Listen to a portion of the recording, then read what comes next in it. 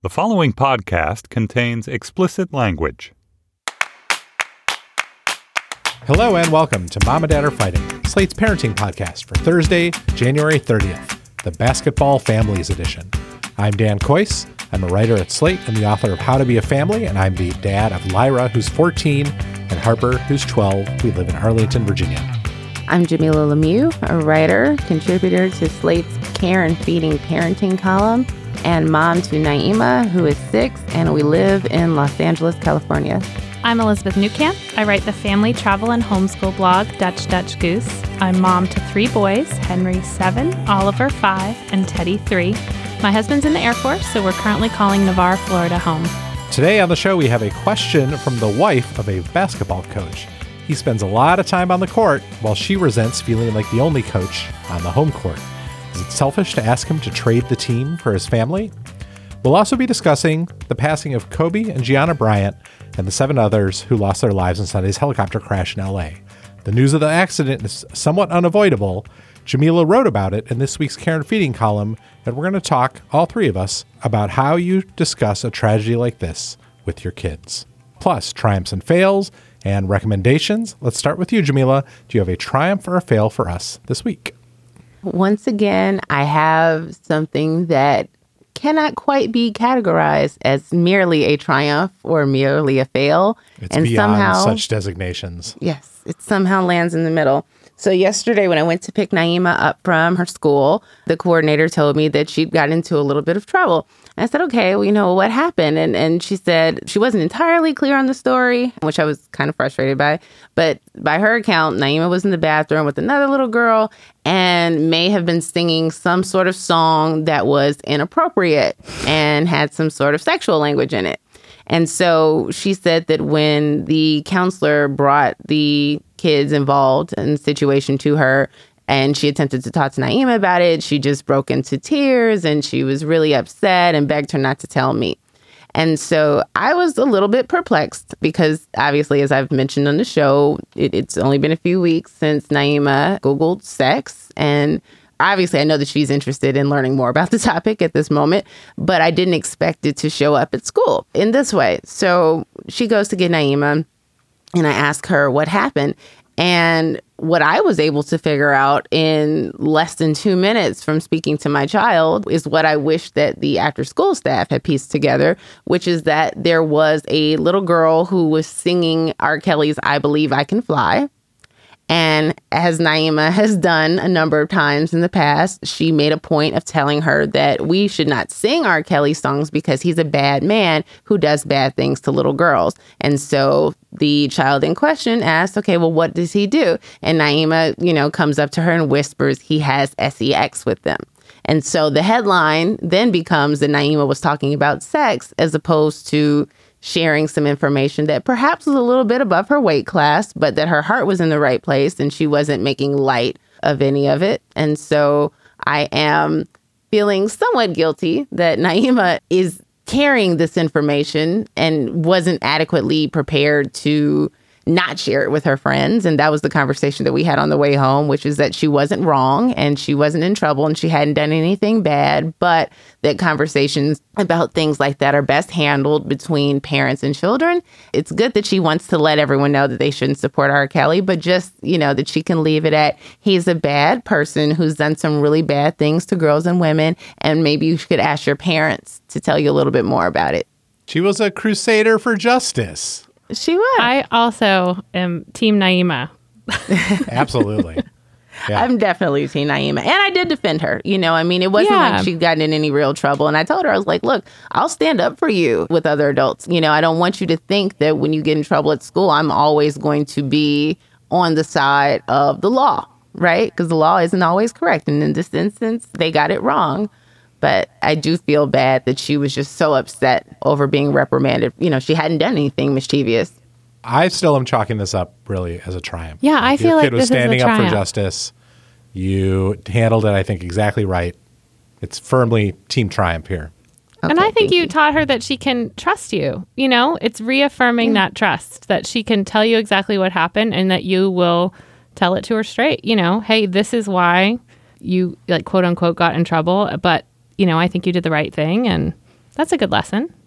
I hope so. And I hope that the after-school coordinator, I should say, it was the end of the day. She seemed a little frazzled, and she didn't seem terribly upset about, what they thought Naima had done wrong, or terribly concerned or moved by what I'd said. But there's like a culture of zero tolerance policies, right? And so I don't understand how two adults weren't able to figure out what happened and had my child that upset, as opposed to, it being like, well, she said sex, so obviously she did something wrong, and it just, when we get to this conversation that we're going to have a bit later about the complicated emotions and thoughts that so many of us are dealing with this week, our sexual education can't start at 12. Right? It can't start when there's some terrible headline about somebody that we respect, like R. Kelly, for many people at one point. And so that there was just a fear of the word sex, as opposed to well, why was she talking about sex? And also, is there something going on in our house that Naima's being exposed to that you should be concerned about? That we completely bypassed that and just got stuck on the idea of inappropriate language. Makes me feel really bummed out. Our kids' upbringing in the Netherlands, they are much more casual about sex and about body parts, and all of that is very open and talked about in schools. And so I often hear, and mine is more with naming body parts and them freely discussing penises, vaginas, all of that, and kind of the looks that I get at just the idea that my 3-year-old knows the right words. I think people are shocked by that, but it goes to that culture of talking about all of this is just bad or wrong. Yeah. Elizabeth, do you have a triumph or a fail for us this week? The jury is still out on mine as well. So after I had Henry, we had just moved to Colorado, and I sort of found my people there in this Fit for Mom exercise group. And in a parent pregnancy pact, we all had our second children within a few weeks of each other. And then some of us went on to have third kids. We kind of moved away. There was a military civilian group, Okay, so fast forward, we all now are sort of done having kids. We're at a place where we can go have a mom's weekend. And we decide that we are going to meet up, and I feel yay, self-care. I'm so excited. I want to see these women. These are women that really get kind of the parenting journey that I've been on. A lot of them are stay-at-home moms. Well, I totally missed the part where I was actually committing to run a 10K with them. And so, no, I mean, I'm not even joking. I was I'm going on this girls' weekend. And then they sent stuff about signing up for the race. So I sign up. I have the family all as my cheerleaders. My husband is a runner, so he's training with me, running with me. The kids are running with me. We have a countdown on the wall, how mommy's training for this 10K. I still totally hate this, but it feels like I'm showing the kids we can achieve things and we can commit to this. Well, as Jeff is leaving, he's out of town for work this week. As he's leaving, he says something like, keep your eye on the prize. You'll be with the girls at Disney before you know it. And my kids are like, you're going to Disney? Are we going to Disney? And I was like, no. The run I'm going to is at Disney. They are not pleased with me now. And my 5-year-old specifically just walks up to me and asks me if I'll be riding particular rides he loves. So he'll say, are you going to ride Haunted Mansion? And I'm like, probably. He just shakes his head and walks away. That is the only conversation he has. So Jeff's been gone, and the one child cries every time anything comes up because I'm going to Disney. And the 3-year-old is calling me a liar. So yes. So I think the success is that I'm taking a self-care weekend, which is something that I need. The fail, though, is that my kids found out I'm secretly going to Disney. The fail is that your otherwise wonderful husband totally blew it. He totally blew it, and then literally was like, gotta go. Out the door. Have fun dealing with this for a week. Yeah, so when he gets back, he could help me clean up this mess. Because right now I've just been pacifying it with bribes and other things to get through. My first instinct when your son asked you if you were going to be riding his favorite rides, and I expected you to say, oh, of course not. I'm not going to be doing anything but running, was to say, well, why would you tell him that? But you know what? I think it's good that you're letting him know that you're going to have fun without him, and that they should come to expect that we are allowed to and perhaps obligated to have fun without them, even at Disney World, which is definitely the meanest thing any mom has ever done, but a necessary evil. Yeah, well, thank you. The intent was never to lie to them. I think it just kind of got left out of the conversation. Reasonably so. But I agree. I figure since I've already spilled the beans, I might as well just really lay out what I'll be doing for them. The good news is it will be Jeff who will be home with them while you're at Disney texting photos of yourself on all the various rides. Exactly. I plan to get payback with lots of photos. Right. This week, I have a clear and obvious fail. No doubt about it. It's a little one, but it's very emblematic, I think, of just many of the greater problems with my parenting. The other day, I was dropping Harper off at play rehearsal. She is involved, I think, as I mentioned a week or two back, she's involved in this production of Joseph and the Amazing Technicolor Dreamcoat at the church we have started attending. It's a delightful production full of kids. There's like 25 or 30 kids or something involved in this show. I was signing her in, and Harper said, "Oh, look, Dad, there's another Harper on the sign-in sheet." And I said, "Oh, look, yeah, there's a Harper J and you're Harper K. That's amazing. Another Harper. You two should..." And then I just stopped talking. And then this mom standing right next to me goes, "You two should become friends." And I go, "Oh, yeah, you should become friends." But actually what I wanted to say, the only thing I could think of to say was, "You two should fight to the death." Which is clearly an inappropriate thing to say in a church in front of a bunch of other parents to your 12-year-old. But the fact that I couldn't think of anything else to say besides "you two should fight to the death" seems to me to be a tiny but potent measure of the ways in which sometimes I just do not think enough about what is the appropriate thing to express to my child in certain circumstances. So, I mean, I'm glad I didn't actually say it out loud. Alia tried to pitch that as the triumph, but I think almost saying it is still an enormous failure, and being unable to come up with "you two should become friends," a basic beginner parenting level thing to say to someone, is very notable. I don't think that's really a fail. One, especially because you didn't actually say it, but two, this is a fail only if Harper would not have appreciated your humor. And it's hard for me to imagine that she wouldn't, right? From what I get from hosting the show with you and reading your book is that there's a way that you all joke with each other. There's a way that Elizabeth and her family jokes with each other. Naeem and I joke with each other. And many of those jokes, if heard by the outside world, sound incredibly inappropriate. But if I'd said that to my daughter, I think she would have just laughed and kind of, known that I wasn't actually saying this person is now your enemy. So would Harper have just laughed it off, or would she have said "Oh, does this mean that there's a sense of competition between the Harpers?" I think she would have been appalled if I had said it in that specific circumstance in front of other parents and other kids. At home, she would have laughed. But honestly, I do mean that the other Harper is now her enemy. There can only be one Harper in this play. Was the other woman the other Harper's mom? I'll certainly never know because I'm never going to talk to her again. She couldn't read your thoughts, Dan. She has no idea what you were thinking. Exactly. She just thinks you don't know the word "be friends." What's the thing called when you meet a person and y'all are next to each other? One of those.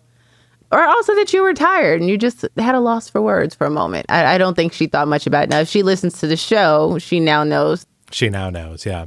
I don't know. I feel like I got to live forever with the shame of knowing that this is the only thing I could think of. But thank you for bucking me up just a little bit. Before we move on to the rest of our show, let's talk a little business. Okay, Slate's parenting newsletter is the best place to learn about all the stuff that we do on Slate.com about parenting, including new episodes of this very show, new dispatches from Karen Feeding, Jamila, and many others, great parenting advice column, and much, much more. Also, it's just a personal email from me every week in which I encourage my child to fight your child to the death. Sign up at slate.com/parenting email. Plus, check us out on Facebook. Just search for Slate Parenting on Facebook. There you will find posts about the show, discussions of different parenting topics, plenty of advice from us and from many other great parents who listen to the show and who don't, and my itchy trigger finger banning anyone who's an asshole. In Slate Plus today, we will be answering a question from a listener who's wondering just how to set family boundaries with in-laws who are very enthusiastic about the new baby on the way. Here's a quick sneak peek of what you'll hear if you have Slate Plus. I actually, when I was reading this letter, thought, send your mother-in-law to my house. If you don't want her with your kids, I'll take her. I could use the help. You have no idea the specific chaos of your child until that child arrives. And then over the course of the first year, every week is a new chaos. To hear segments like that and to get ad-free podcasts, sign up for Slate Plus. That's Slate's membership program. It's a great way to support everything we do. For just $35 for your first year, you can help cover the cost of producing Mom and Dad Are Fighting and your other favorite Slate shows. And of course, in return, you'll get extended ad-free versions of this show and of many other great Slate shows, plus a bunch of other benefits. So support Mom and Dad Are Fighting. Help us out. Go to slate.com/momanddadplus and join Slate Plus today. Okay. On to this week's listener question. Today we're doing one listener question and a discussion with the second listener question in plus, and the question is being read, as always, by the inimitable Shasha Leonard. Dear Mom and Dad, ever since I met my husband 10 years ago, he's coached basketball. He loves it. It's his passion. However, his career, and what helps pay the bills, is that he's an English teacher, so he's always coached the school team. He's currently an assistant varsity coach, but has ambitions to run his own team someday. He definitely doesn't do it for the small stipend. He does it for the love of the game. He probably spends more on gas money driving to and from practices.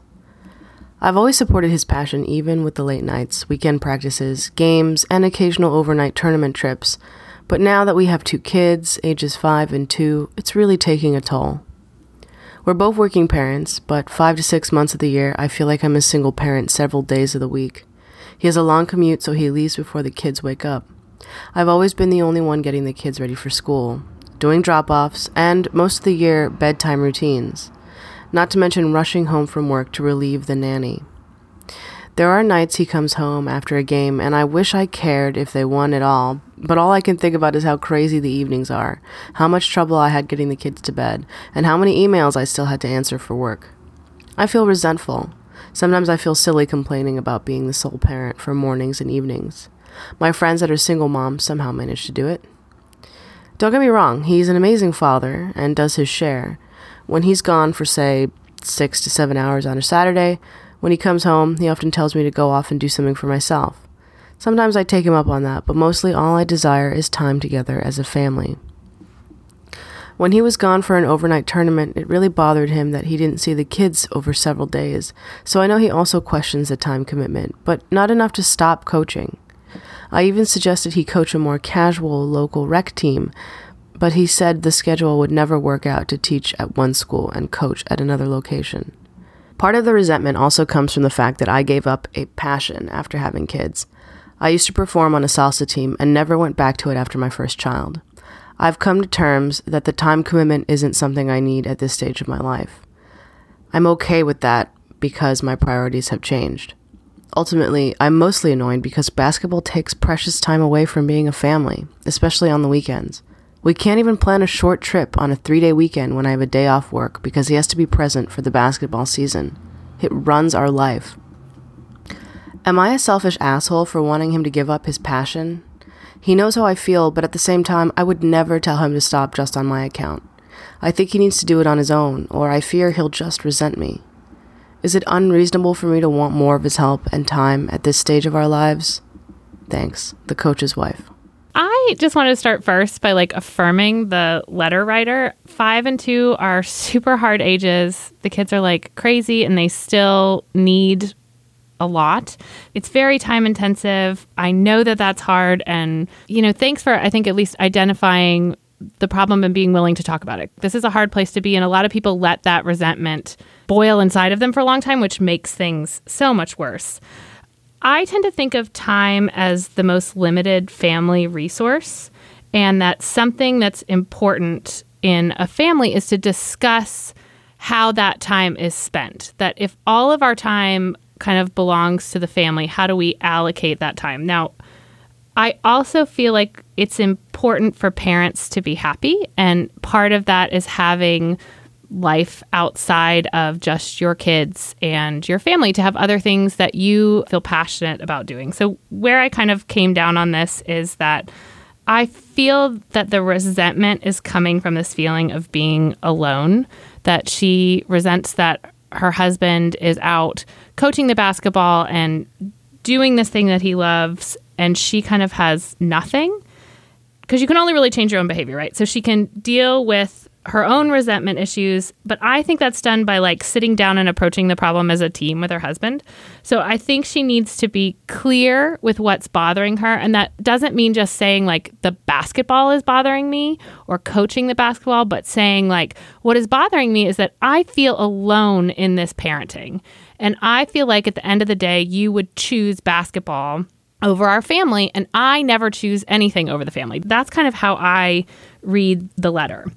From there, she can hopefully have a conversation that says like, well, what does she need? She talks about like he offers her time, but she wants to spend time as a family. And I can totally relate to that. My husband travels a ton for work and is gone. And when he's home, he always offers to like have me go off and do things. And I always feel like what I really want is for us to do things as a family. So I think that needs to be part of this conversation.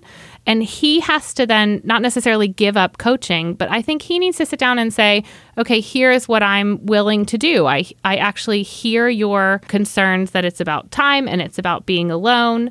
How can I, help you in that journey? And I did come up with some practical solutions. Now, I have no idea if any of these will work or have been discussed, but you can always integrate yourself into the hobby. So I don't know if they're already like going to games, or is there a way for them to volunteer or have their family time revolve around what he's doing? I also think that if this salsa dancing is something she loves, that they also need to make time for that. And when she's doing something for herself, I think she'll feel better about the balance of how things are going in the family. The only part I was kind of really bothered by is like he can't take any vacation or any breaks during basketball season. There are assistant coaches, there are volunteer coaches. If this is something that's important to you, that needs to be part of that conversation. Maybe 1 3-day weekend, there's just one coach. There has to be a way around that. That is all very thoughtful and sage advice. I would like to very slightly disagree by saying he just needs to fucking quit. He needs to quit being a basketball coach right now because it is absolutely insane. I mean, she should have this conversation with him that you are describing. She should frame this in exactly the way you are framing it. She should definitely talk about her needs and how she is feeling, and they should talk seriously about how they allocate time in the family. But if at the end of that conversation, he does not say, you're right, I should quit being assistant varsity coach of this basketball team right now because we have very demanding children and I'm gone all the time and you are alone all the time and I don't help with anything, then she needs, I think, to just like put her foot down and say, I'm sorry, you've got to stop doing this right now. There's just no circumstance, I think, under which when you have a 5-year-old and a 2-year-old, you should have any extracurricular that demands that many days and weekends out of your life and that many hours out of your time that doesn't also make you any money. But what if doing that breeds this resentment? Like if this is his passion, I just really worry about what happens when you then remove that. I'm somewhere in the middle of you both. The right thing to do absolutely would be for him to quit. It is a conclusion that he should come to on his own without his wife, who is obviously suffering right now, without her having to put it to him as some sort of ultimatum. But he's not going to come to that conclusion. And I think, as we all know, dads typically, not always, but are typically better than mothers at advocating for keeping something for themselves present in their lives, right? Like they're not typically expected to do the lion's share of the hands-on parenting work. They are able to use their careers at times as an opportunity to be out and away from the family, to the detriment of perhaps the mother's ability to balance all of her responsibilities, even if she is herself a working parent, like most mothers are. She has a lot to confront before she even has another conversation with her husband, right? And I think the thing that she has to be honest with herself about is that she made a choice to put her passions to the side or abandon them on behalf of her family. And she partnered with somebody who is not inclined to do the same thing.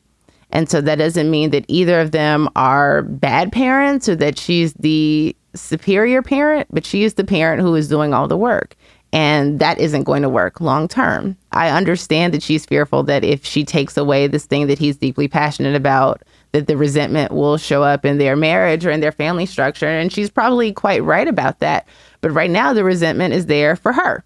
Right. There needs to be some redistribution of labor and redistribution of sacrifice. There's got to be some redistribution of resentment. And redistribution of resentment. So I think that what I would advise you to do, letter writers, to first write down what an ideal schedule would look like for you that included time for yourself. Just start with a list of things that you would like to do, right? Is it that you would like to find a once a week salsa class that you can participate in, or somewhere where you can, become certified to be a salsa teacher yourself, right? So maybe that's a 2 or 3 day a week commitment. Do you get to go to the gym and work out? Do you get 30 minutes once a week to take a solo walk? What is it that would make your parenting life, your work life, your personal life happier and more fulfilled? And then I want you to think about what is it that you want to see the four of you as a family structure that you're not getting, right? So is it that you want to take a vacation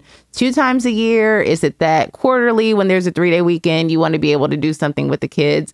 What does that look like? And then with that, how can you, before you bring it to your husband, have an idea as to what is a vision of you both being able to indulge in your passions in some way look like? But there has to be some serious compromise here. And you can't be afraid to ask for that. But I think that leading with the idea of you should abandon this as opposed to saying, here's how I get to be happy too. You're not the only one who deserves to have a passion. Yeah, I love the idea to really think about what it is that you want and writing down what that schedule looks like. I do think it's important that people have their passions. And I think it's important for the kids to see too, like, look, dad does this thing or mom does this thing that they love. Mom goes to Disney World. Yeah, mom goes to Disney World to run a race with her friends. Yes, but that's one weekend. You guys are really nice. You are really, really nice to this guy. But I think if he is at all reasonable, once these things are presented, he may finally recognize that the only way to make things make sense in this household would be for him to let this particular basketball role go. I don't think so. I'm very eager to hear what happens when this letter writer takes your guys' extremely good advice and not mine and does all these things. And then he's like, no, I'm sorry. They really need me on the team and I can't. I agree that I think Jamila is basically saying like the balance of power is off here. Yeah. But I guess I read it as that she is harboring the resentment instead of sitting down and having what is a difficult conversation. But I think you can have the conversation and it doesn't necessarily result in he can't coach this team. This will all be answered soon, hopefully, when this person writes back to us. I think my knowledge of crazy fucking assistant varsity basketball coaches suggests to me that there is no version of this job that is less intense than the version he is currently doing it. Yeah. That at a school that requires this much of a friggin' assistant coach of the varsity team, that's assumed as like the baseline level of commitment. And if you're not willing to put in that level of commitment, you're out. They'll find some other assistant coach to do it. I hope I'm wrong. I don't think I'm wrong. Like, that's just the way that this stuff often works, especially when a person like this husband is so clearly committed and devoted to this thing that he already has taken himself away for months and months at a time, has been gone for weekends and expressed to his wife, oh, I wish I wasn't gone because I miss the kids, but hasn't done anything about it. And when presented with an option to coach a different team, a rec team locally, was just like, no, I can't. No, that wouldn't work. And so I feel like my concern is that all these reasonable, rational conversations will be had, and they will be reasonable and rational on her part. And she will follow your perfectly great advice to the letter. And then he will be like, the team needs me too much. I'm sorry, I can't. I don't know that that's a different outcome than just saying, like, you have to quit. Yeah. In both cases, someone has kind of disrespected the adult relationship of the marriage. Oh, I don't think saying you have to quit is disrespecting the adult relationship of the marriage. If you say you have to quit and I'm accepting nothing else, and then he quits and is resentful, How is that any different than if you followed, our advice to sit down, have this conversation, and then he's not willing to engage in the conversation? Because the right person won. Yeah. That's why. But he was a basketball coach when she met him. Yeah. If this were something that he'd started doing, during her first pregnancy, that'd be a little bit different, right? This was something that was in her life longer than her. So yeah, but we all had those things, she had salsa dancing.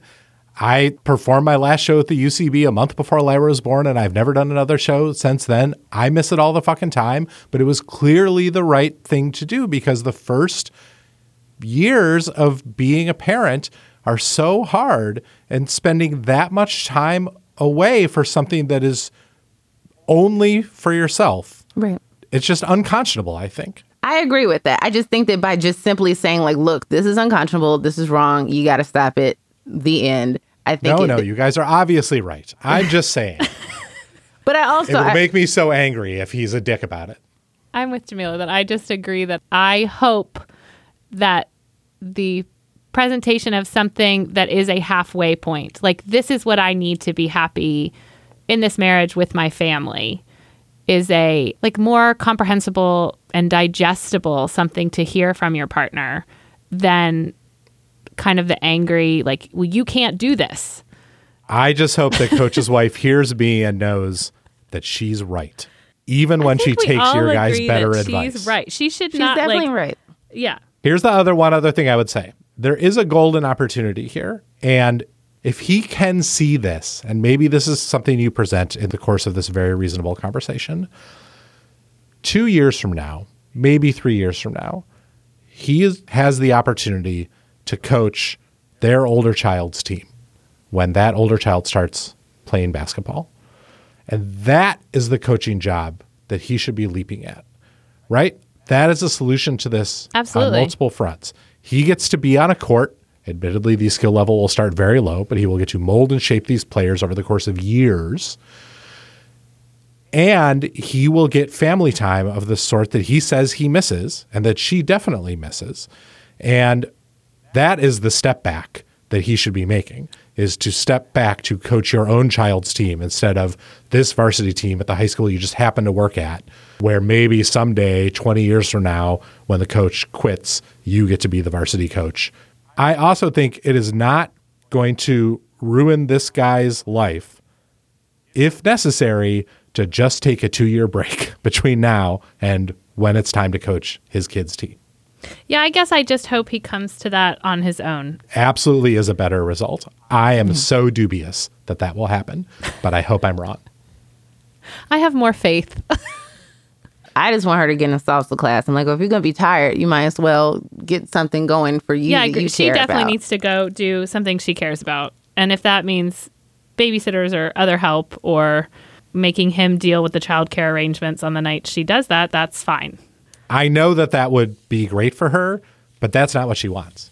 She wants the 4 of them together. And it would also be great if she had some time on her own. Yeah. But I do think the most important part of Jamila's advice that I would really hope she focuses on is don't only think about your schedule in terms of the things you want for yourself, but be very clear about how much time you want the 4 of you to be together in the house or out of the house on vacation. Make sure that is part of the thing that you are presenting. I agree. I absolutely agree with that. Yeah. All right, Coach's wife, thank you for writing in.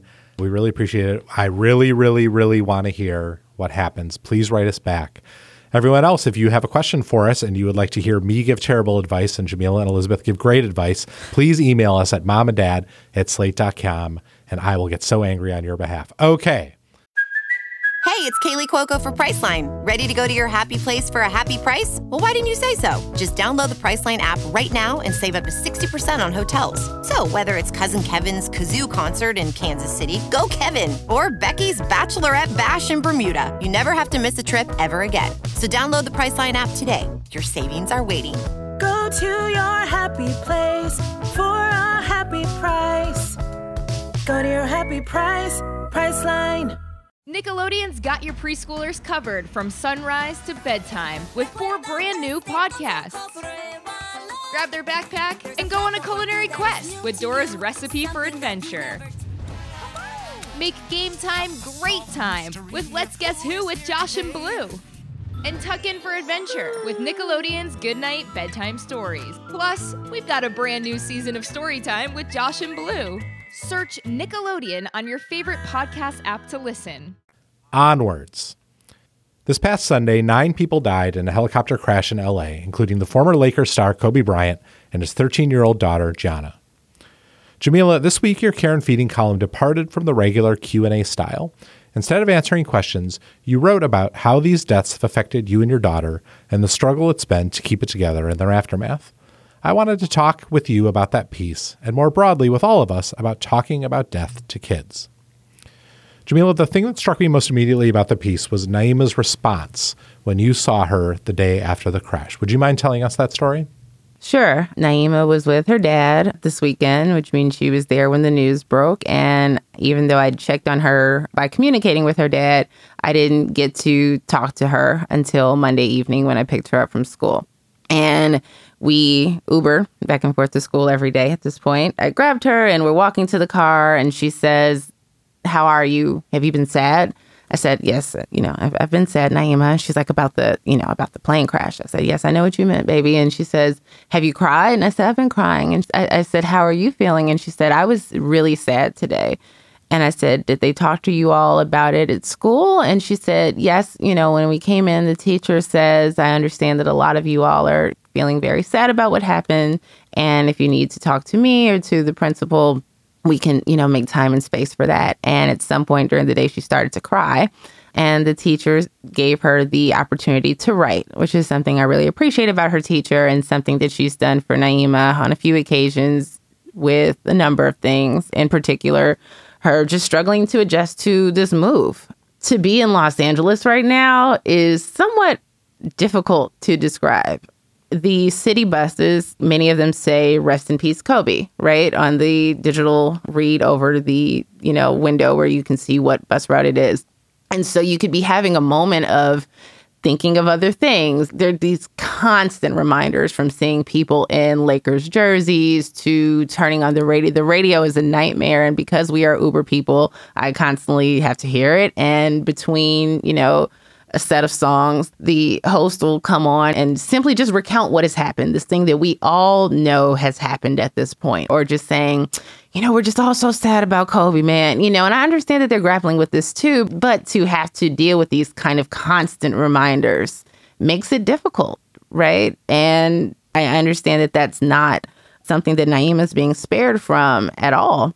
She told me that she'd cried, and then the teacher gave her time to write. And I said, "Okay, well, what did you write? Can you share it with me?" And she said, "Yeah, I wrote that I'm sad because my favorite basketball player died." And as I wrote in the article, I was, a tenth of a second of amusement because I'm like, I know Kobe Bryant wasn't your favorite player. You didn't get to see him play basketball. He retired. I mean, she's been watching it her whole life with her dad. They are basketball people. She and her younger brother are basketball kids. For sure. But that was 2 years ago. And 2 years ago in, the life of a 6-year-old is a very long time. And so before I said, "Okay, was that really your favorite player?" She says, and she was only 13. And in that moment, I just, it was like the wind had been knocked out of me. I didn't expect to be as upset as I was at the news that Kobe Bryant had died.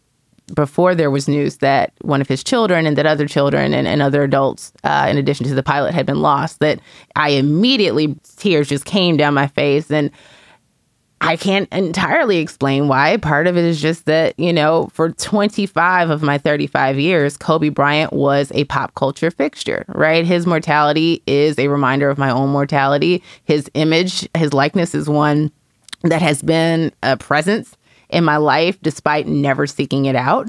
I always had somewhat complicated feelings about him. And, when I was much younger, he was simply a reminder that the Jordan Bulls era was not to last forever and that younger, newer players would come and we weren't always going to win championships.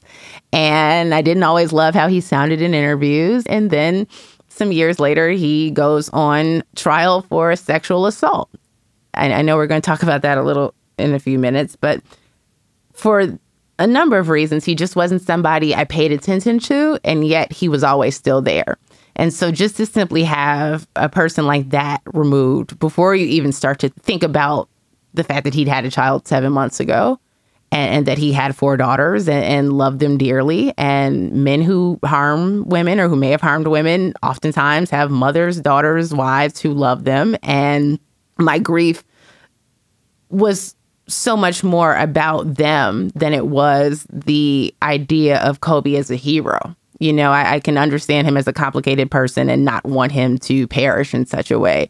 But to then have to deal with the fact that there were 3 children who died and that there was this little girl who, I mean, half the kids in Hollywood look like my daughter because so many or I should say half the Black kids in Hollywood look like my daughter. I can see her face in them very clearly because they're the same complexion. And that's a conversation for another day. But to see this little beautiful girl who I had, you know, despite not trying to watch her grow up, I'd watched this child grow up. I'd seen her highlights. I'd seen that she was, you know, a basketball kid. And I thought it was great that, you know, kids were seeing this and that for all my weird Kobe stuff that we were watching a dad take an active interest in his daughter's sports career on a very public stage and what that would mean for other dads, you know, and it's particularly dads who may have dreamed of having sons to play basketball with and had been given daughters, and that you can still have a basketball kid who's a girl. There's a whole league for them.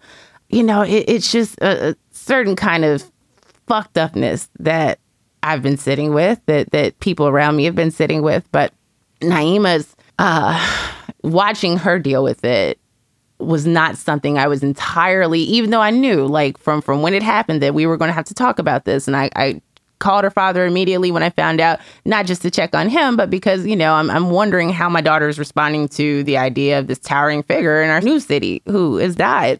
I'm going to admit, and I wrote this in an article, I'm having a very hard time this week. And this is on top of still struggling with the transition of the move and, you know, other stuff. But like, that this has been really, really hard. And I think that it's something we don't talk about openly enough as parents. As someone who's always, you know, I've let my daughter watch me cry a number of times throughout, you know, her life. She's seen me cry. She's seen me get upset. I've been vulnerable with her. I've talked to her about being sad. I've talked to her about being sick. I've talked to her about being scared about any number of things. And yet in this moment, there's something that's going to have an emotional impact on us both. And I'm not quite feeling strong enough to be the captain here the way that I need to. And so when she says this, she tells me that this little girl was her favorite basketball player. And look, she very well may have only seen, you know, a picture or a clip here and there, but it takes so little, you know, for, you know, many kids, particularly my kids, to become a fan of someone. So I absolutely believe that the 13-year-old girl who looked like her, who happened to also be Kobe Bryant's daughter, was her favorite basketball player, even if she'd only seen her once or twice on the news. Certainly that day, right? That's a way for a kid to make that connection. Absolutely. And to justify to herself in a way the emotions that she is feeling that she has trouble putting into words and understanding. Right. Absolutely. You know, and so when she says this, I couldn't really say anything. I just kind of grabbed her hand and I said, okay, well, let's get in the car. And she was talking a little bit and I wasn't entirely present. And I was just kind of staring out the window and trying really hard not to cry, you know, and she looked at me and she saw it and she grabbed my head, which is funny because I'm, you know, 5'9" and she's still much shorter than I am. And she grabbed my head kind of rough as best she could. And she put it in her little lap and she stroked my hair and kissed me on the forehead. And she's patting my head and saying, "It's okay, mommy, it's okay," which broke me down in a whole other way because now I'm feeling guilty, you know, that in this moment, I'm not the one who's doing this for her. We went home and I said, okay, I don't feel like being in the house. Let's go out to dinner. We went to Roscoe's Chicken and Waffles and, you know, I let her pick out her outfit. So she goes and puts on her New Edition shirt. So I put on my New Edition shirt. New Edition is our favorite group. We have a whole New Edition thing. She's like a New Edition encyclopedia. And so we're walking into the restaurant and she's like, okay, now, mommy, if there's anybody in there wearing a Kobe Bryant jersey, just don't look at them, okay? I do not want you to be sad. And I'm like, Naima, there's going to be people wearing Kobe Bryant jerseys today in Los Angeles. It's okay. I'll be fine. You know, and I realized that she'd already seen them out the corner of her eye. And there were, you know, a couple folks in there wearing Lakers gear. And we went and we had a nice dinner and we came home and we didn't talk about it anymore at that point. And when we were getting out the Uber, one of those radio moments happens. I think it was like a pre-recorded spot where they just, you know, rest in peace to, you know, the Black mama and blah, blah, blah. And I just saw her face just change. And we were walking to the door and I said, what's wrong? She said, I'm trying so hard not to think about it. And that just, I feel sad. I really just didn't want to think about it. and that's the week we're having. We've talked about it, and I told her in that moment, I said, Naima, it's okay to be sad. It's okay to cry. That's not something that you have to hide. That's not something that you have to tuck away. You can't make yourself not be sad. This is a sad thing that happened. And as somebody who I have at times obsessed over deaths like this that didn't necessarily involve famous people, it's just that it's in public. I have finally broken my yearly ritual of watching all the 9/11 coverage and mourning every person and freaking out about it all over again. And I don't want her to be somebody that struggles the way that I do with death. And so I guess what I'm kind of coming to terms with now is that I have to really start to improve my own ability to face my mortality, her mortality, the constant presence of tragedy somewhere in our lives or in our view, so that I can help her walk through it a bit more confidently than I have. I was struck by this line in your piece, which I think is very relevant to what you're talking about right now, and is sort of about how we calibrate our own mourning when we're talking about stuff like this with our kids, when it's something that strikes us very hard, whether it's Kobe or whether it's his daughter or whether it's some other death in our lives. You're talking in the piece about trying to be strong and wishing that you in your life were moving towards a position of being stronger in situations like this, or at least appearing stronger. And you say, I can't let her know how terrifying the death of any child is for me as her mother. And I'm really curious why you feel you can't let her know that, or why a goal would be not to let her know that. I sort of think that for various reasons, our kids do know how we feel about that, do know that that is like a unique and powerful terror in every parent's lives, and that is meaningful and important to sort of convey it. What I think of as sort of like a grander, this is how human civilization keeps running kind of way. I'm curious why you wrote that, and I'm also curious whether you think there is any value in our kids sometimes knowing, either on this exact issue or more broadly, just how much we can be struck by these things. I think I'm comfortable with her knowing how deeply I am saddened by this and other tragedies. I don't want her to fear her own mortality more than she already does. And she's at that age where kids are just starting to figure out that kids die. She has to know the 6-year-olds die, right? We've talked about it. She's seen kids on the news, asked what happened to them. Why do they have a tribute to this person? Because they died. And as somebody who has always had tremendous anxiety and fear and sadness around death, I want her to have a healthier relationship to the cycle of life than I've been able to have. I think she understands that there are life-saving measures that her parents constantly are taking on her behalf, from making sure she wears a seatbelt to walking on the inside of the sidewalk and always holding an adult's hand when she crosses the street. But I don't want her to have death anxiety insofar as I can prevent her from having death anxiety. Elizabeth, this news struck in a different way in your house, I think in part because of your husband's job. Can you talk about the conversations that you've been having? Yeah. So my kids don't know who Kobe is. And what struck them more was the helicopter crash element. Jeff's current job is flight testing helicopters. It was something that my 7-year-old saw on the internet and then obviously heard Jeff and I having conversations about. And he had a lot of questions about, what kind of helicopter? Are these the same kind of helicopters that, daddy flies and that he tests? And so lots of kind of providing that information. I think also that in our life as a military family, death is a part of that.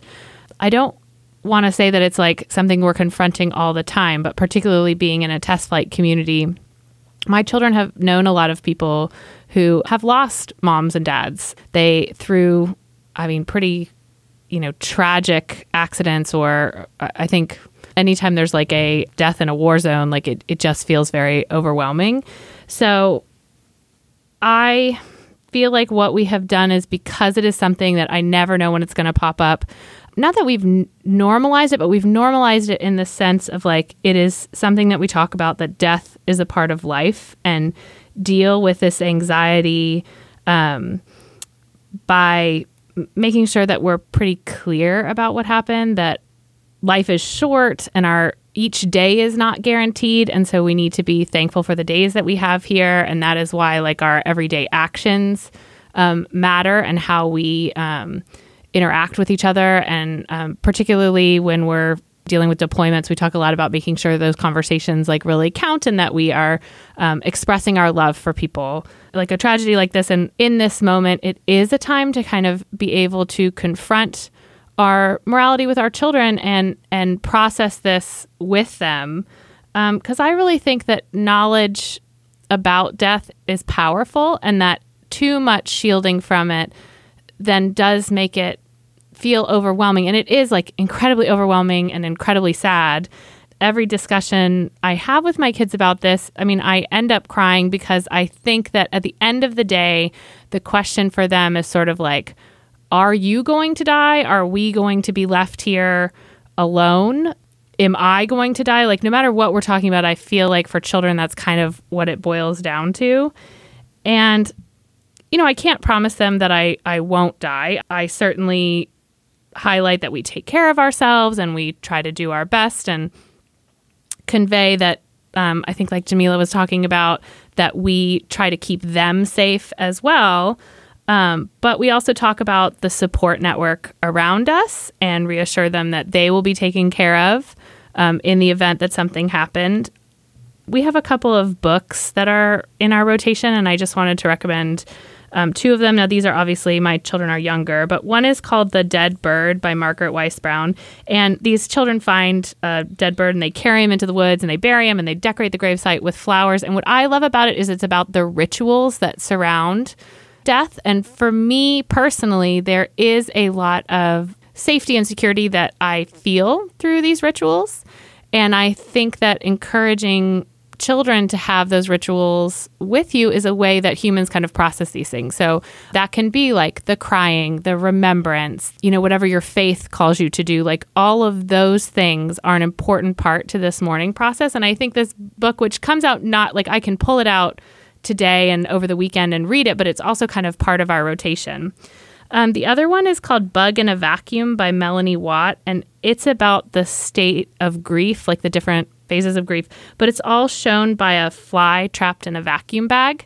And so it makes kind of like a light and funny sort of about this topic. But I think that's nice too, because what that teaches you is that you will be sad about the situation, but also like you can get to a point of acceptance. I mean, the world is sad, but knowing that we will get over each of these and process it and kind of end up in this place of acceptance and able, you know, to move on. I don't know. I think it's just like so hard to confront this with your kids because it's so personal and you don't want to scare them. But also, like, it is something that happens in this life and they will face over and over and over. And some of them will be, you know, big and public displays like this. Some of them will be intensely meaningful to them and have, you know, very little pomp and circumstance. And I guess I feel like my job is to model grief and understanding and empathy towards those going through things or towards my own feelings and show them that it's okay to feel this way. There's a sort of a third and different way that our family has been talking about this, and I think we'll be talking about it. You know, we are not pro basketball fans. We're not in LA. And so the kids have come into contact with this news because it's been in the internet spaces that they roam in. Even there, it's something that they hear about and see about. But Gianna is a much more present character for them in this story than Kobe is. And so that has been, we've talked a little bit about that. And it's rare, I think, for there to be what to their eyes is a celebrity, even though Gianna was not truly a celebrity. She was living her own life and happened to be related to famous people. But for there to be news reports about this famous adjacent person their age who died is striking to them. And we've talked about that a little bit. But the conversation that I'm really curious about that we haven't had yet, but which I think will be coming soon because Lyra is so particularly attuned to social justice issues and women's issues, and because she's constantly cruising Reddit looking for things to, you know, be outraged about, is when these questions come up about the rape trial, about the way that the victim was treated before and during that trial, and about the life that Kobe lived before and after that, which are a bunch of extremely complicated questions that even go, I think, sort of beyond the question of, well, a person can be two different things at once, and embracing that as part of understanding the messiness of life. Kobe, for times in his life, seemed to almost embrace the worst version of himself that trial presented. And then at other times in his life, more recently, he lived like a person who seemed like he was trying to very specifically make amends. He, became a real advocate for women's sports, in part because of his experience with Gianna and his other daughters, and Gianna's basketball success and her love of the game. And talking through all that with Lyra is what I'm most interested to see what it will be like. And I'm curious, Jamila, if you've started thinking about, as the years go on, and Kobe, I'm sure, remains a presence in LA long after his death, how you think those questions might ripen and what form you think those conversations might take. Yeah, I'm glad that, as far as I know, she hasn't yet been exposed to that part of the Kobe Bryant story, and it can't be erased. Collectively, as adults, as the public, we need to deal with it. I want us to collectively reckon with it on a timeline that is effective, both in my household and in the greater universe, because our failure to really reconcile this stuff in 2003, that the sort of public accountability that we should want from somebody who has been accused of something like this did not take place, despite the fact that there was a criminal trial and a civil trial, does not mean that we're prepared to do it on the spot when that person who remained, if not beloved, consistent in the eyes of so many people, has just died, particularly under these circumstances. The work of eradicating rape culture is something that we can't only do when there's a big story of an accusation or when there's a story of somebody who's been accused in the past dying, right? These are the two times where we're least equipped to really deal with it. And so, I said earlier in the show, Naima is aware of R. Kelly and his crimes against women and girls that are obviously very well documented. When it comes to somebody who has one public-facing accusation, that's a much more difficult conversation to have. But I think that the conversation I want to have with my child and with other children in particular is that about affirmative consent, about bodily autonomy, and that conversation as it relates to not just celebrities, but anyone who is a member of a protected class, that we begin to talk about the damage that we've done to our society by allowing people to escape accountability because we love them, right? And that's the person who plays the piano in the church that everybody, is a little bit weary about and don't leave your kids around him, but somehow he's still here every week, or the uncle who's still invited to family gatherings, even though, there's a cousin who says that he made her feel uncomfortable or said something about her, breast getting larger. There's the superstar basketball player that we buy a poster of and put him on our son's room, despite the fact that we've never had a conversation about him being accused of rape. That we have to start having these conversations constant. Some of us do, right? Some of us do. I've been doing this work for a long time. I'm sure you all have been having these conversations with your families, with your friends for a long time, but most people are not.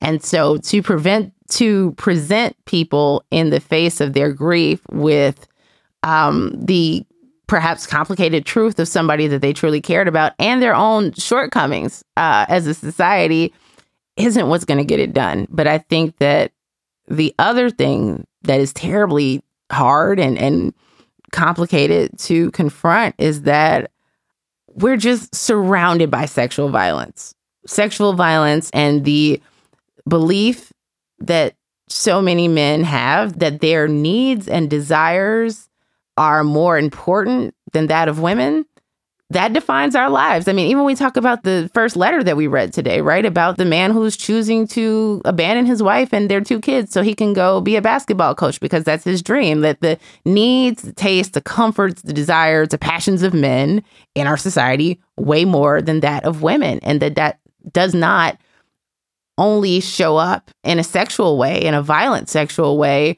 for celebrities, or for, what we think of when we think of a rapist, right? And that a whole lot of good, nice, sweet feminist men who are grappling with their own Kobe Bryant stuff because they never really liked him because they thought of him as a rapist are no less likely to be guilty of something like what he was described as having done.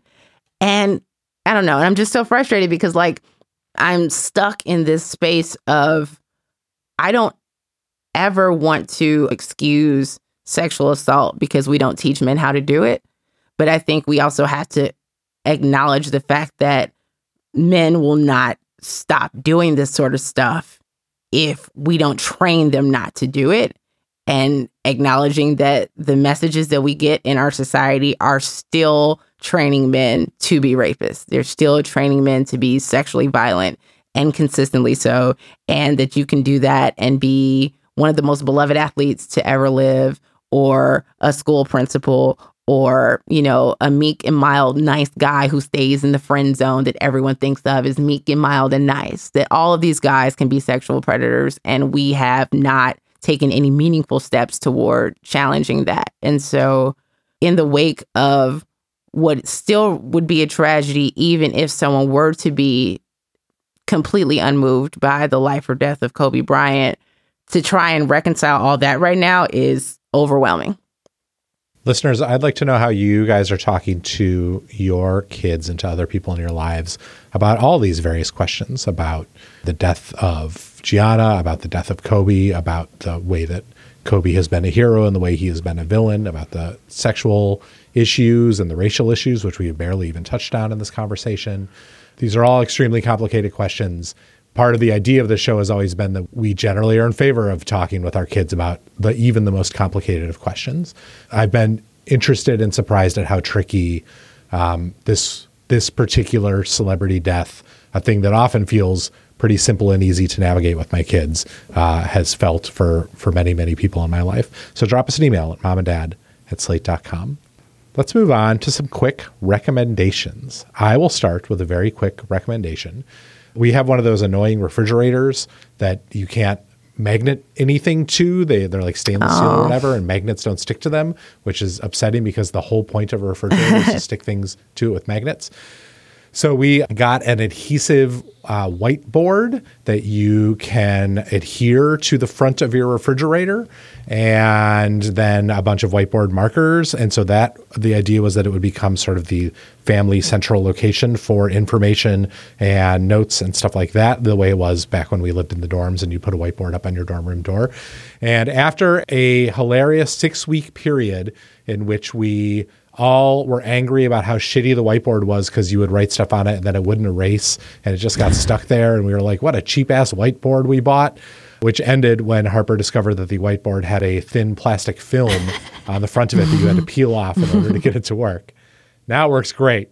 Anyways, it has now become like message central for our family. Harper writes little funny notes on it every day. We keep the family agenda. Kids can write down if they want something we need to get at the store. It's been like a great little centralized like bulletin board for our family. We really like it. The highlight of it was definitely on Sunday when Harper wrote down what everyone had to do over the course of the day. And next to Alia's name, she just wrote, drive people places, which was correct.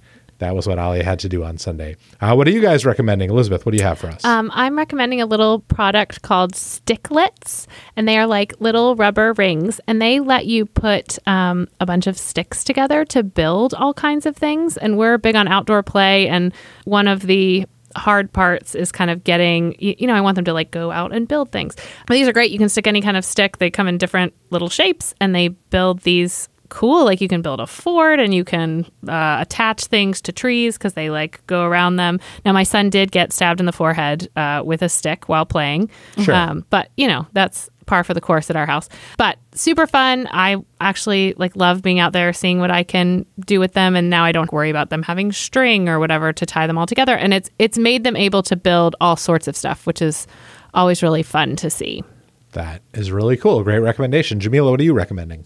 I'd like to recommend cartoon beatbox battles. They are these hilarious videos that you can find on YouTube where animated versions of some of your kids' favorite characters engage in like rap battles. So there's Mario from Super Mario Brothers versus Sonic, and Pennywise versus the Joker, and Batman versus Black Panther. And they're very kid friendly and they're very funny and very silly. And apparently they've been doing this for some years and they've got millions and millions of views, but they are quite entertaining. And there's a whole bunch of them. So your kid won't go down a rabbit hole and be done with the whole thing in a matter of a night. You can spread this out and enjoy them. Those are really fun videos. Great recommendation. That is our show. If you have a question you'd like to ask us on the air, leave us a message at 424-255-7833 or email us at momanddad@slate.com. Please join us on Facebook. Just search for Slate Parenting. You can also post questions there. We'll take a look at it and maybe answer on the air. Mom and Dad Are Fighting is produced by Rosemary Belson. For Jamila Lemieux and Elizabeth Newcamp, I'm Dan Clayce. Thanks for listening.